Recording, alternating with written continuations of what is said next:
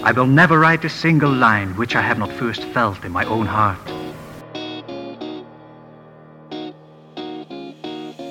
He'll teach you everything. Truer words were never spoken. All right. Language and writing were made available. I'm writing this down. This is good stuff. I'm John. This is John Helps You Write Better, and I could not think of an intro. So let's just get started today, shall we? A few times this week, somebody has asked this question, and I've put off answering it until right now. The question is this: John, is there anything that writers do that absolutely positively irritates you in a way like nothing else does? And the answer is yes. Yes, absolutely, there's stuff that writers do that drive me up a wall like no other. And it isn't just like the obvious stuff like rehashing the same advice over and over, or asking 10 million times about show versus tell, or whatever other dumb bullshit they read about on the internet.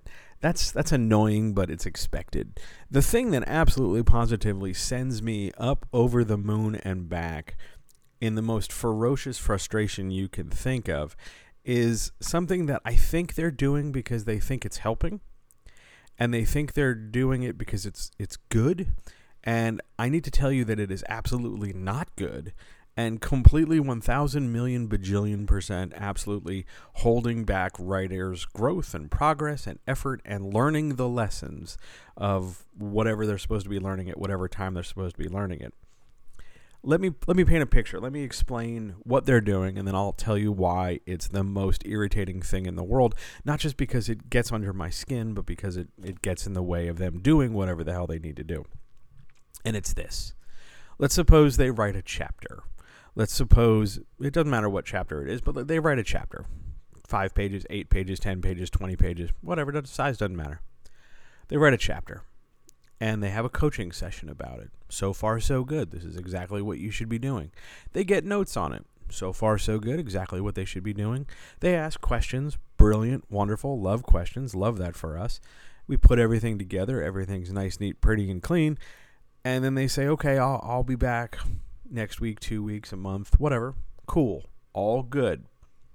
Then they come back. Great. Yay. Big accomplishment. That's what we want. We want people to come back and get more help.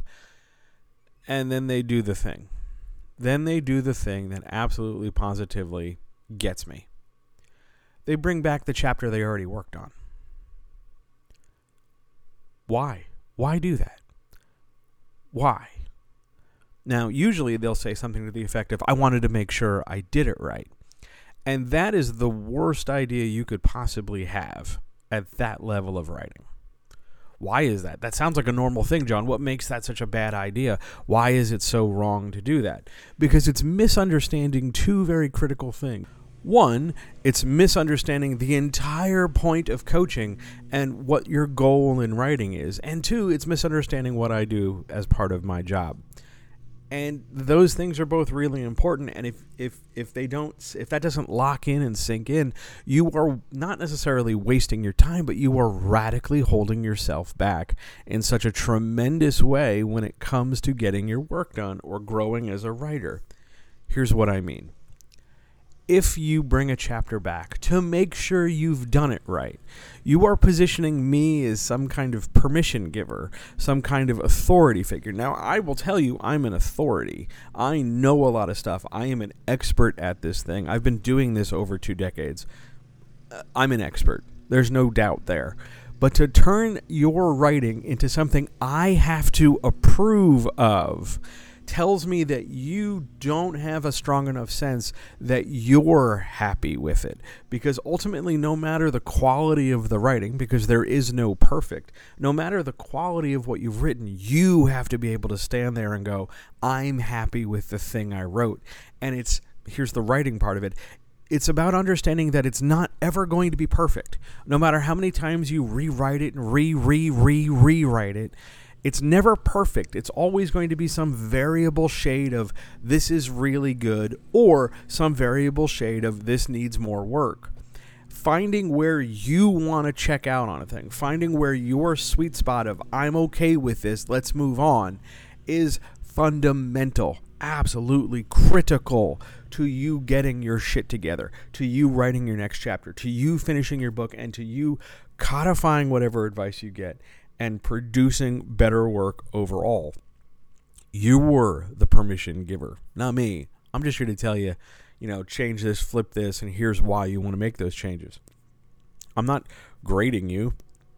I'm not interested in grading you. I'm not interested in giving you permission to allow you to move forward. I'm trying to get you to develop the sense that you're happy with what you've written because you can see a difference from this draft to that draft. And so many writers, so many writers never get there because they see this sort of progress as being gatekept, as sort of like, I have to make sure this is okay before I move forward. And you can never view chapters in isolation. They lose all context. It just becomes meaningless because you need to know how things started and how things ended and where things slot in. You can't just say, oh, well, chapter 1 is done, so now I'll move to chapter 2. They're not individual pieces that line up next to each other. They're links in a chain that meld together. We're not just making a stack of papers. We are fusing and braiding things together. And by constantly seeking approval, by constantly looking at things in individual chunks, and constantly looking at things as though they need to be checked off or ticked off before you move forward, misunderstands your growth as a writer. It's not going to come in a form of a checklist. Writing is not made or improved based on the idea that you've done X and Y and Z. Okay, now it's time to level up. It's not a role-playing game. We're not looking to, spend our experience points one click at a time and move across a skill tree. This is something more fluid and dynamic. It's about understanding the whole sum of all the pieces. Now, here's a small little note before we bring up the one objection every writer has with this. Sometimes writers do this because they want to stall.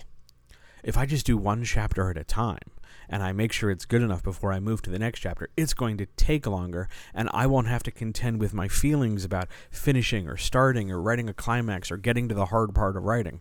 And it's a way of delaying progress and delaying effort while also giving them the opportunity to complain about, oh my God, look how long it's taking. Hey, it's taking so long because your method sucks. It's taking so long because you're going about this in the slowest way possible. That's all fine, well and good for sure. But what's the objection they bring up? Well, John, if you don't want us writing each individual chapter, why do you work with clients on 1 hour at a time on a per chapter basis?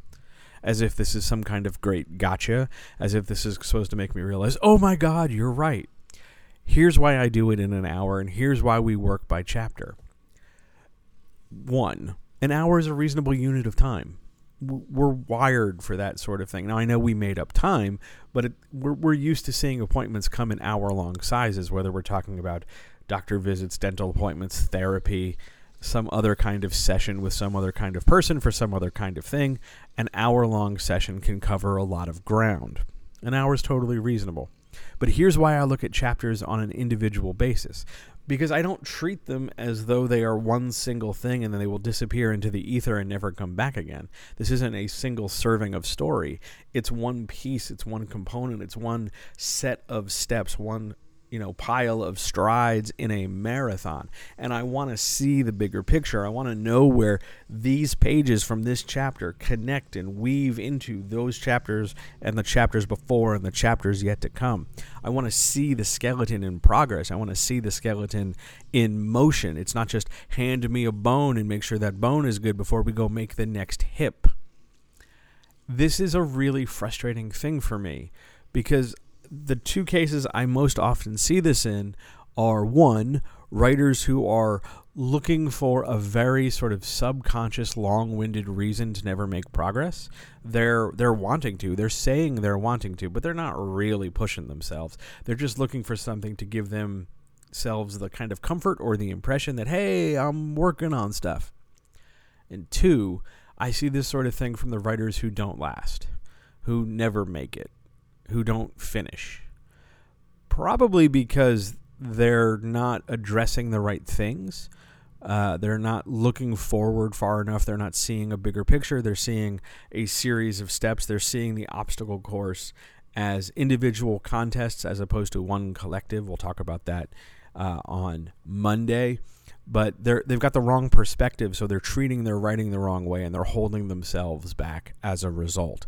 That's what's most irritating. Now, I can't guarantee, and I don't think that every writer is going to turn out a 45-year career with hundreds of novels and worldwide critical acclaim. I don't think everybody has that potential. I don't think that's a thing that everybody can do. I think everybody should be willing to try, but everybody's got a natural wax and wane to their effort and a wax and wane to their talent and a willingness or an inability to push themselves past a certain point. People are going to, fall out in different times in this marathon. And that's okay. That's totally fine. It's all right. But at the same time, to have some kind of faulty assumption that, well, yeah, everybody's going to tap out at a different time in this marathon, but I'm going to do it early, or I'm only going to do it late, as if we're only working in the extremes rather than the middle, is part of this most frustrating philosophy I run into writers with, where it's just, is this okay? Can I keep, is this good? I want to work on this thing 25 fucking times before I move on to the next step. Give yourself the authority and the power to be your own permission giver and look at your work in progress in pieces, not individual pieces, but one thing, then the next thing, then the next thing, then the next thing, as opposed to individual single-serving vacuum-sealed containers. Look at the whole big picture. Give that some thought, and I'll talk to you soon.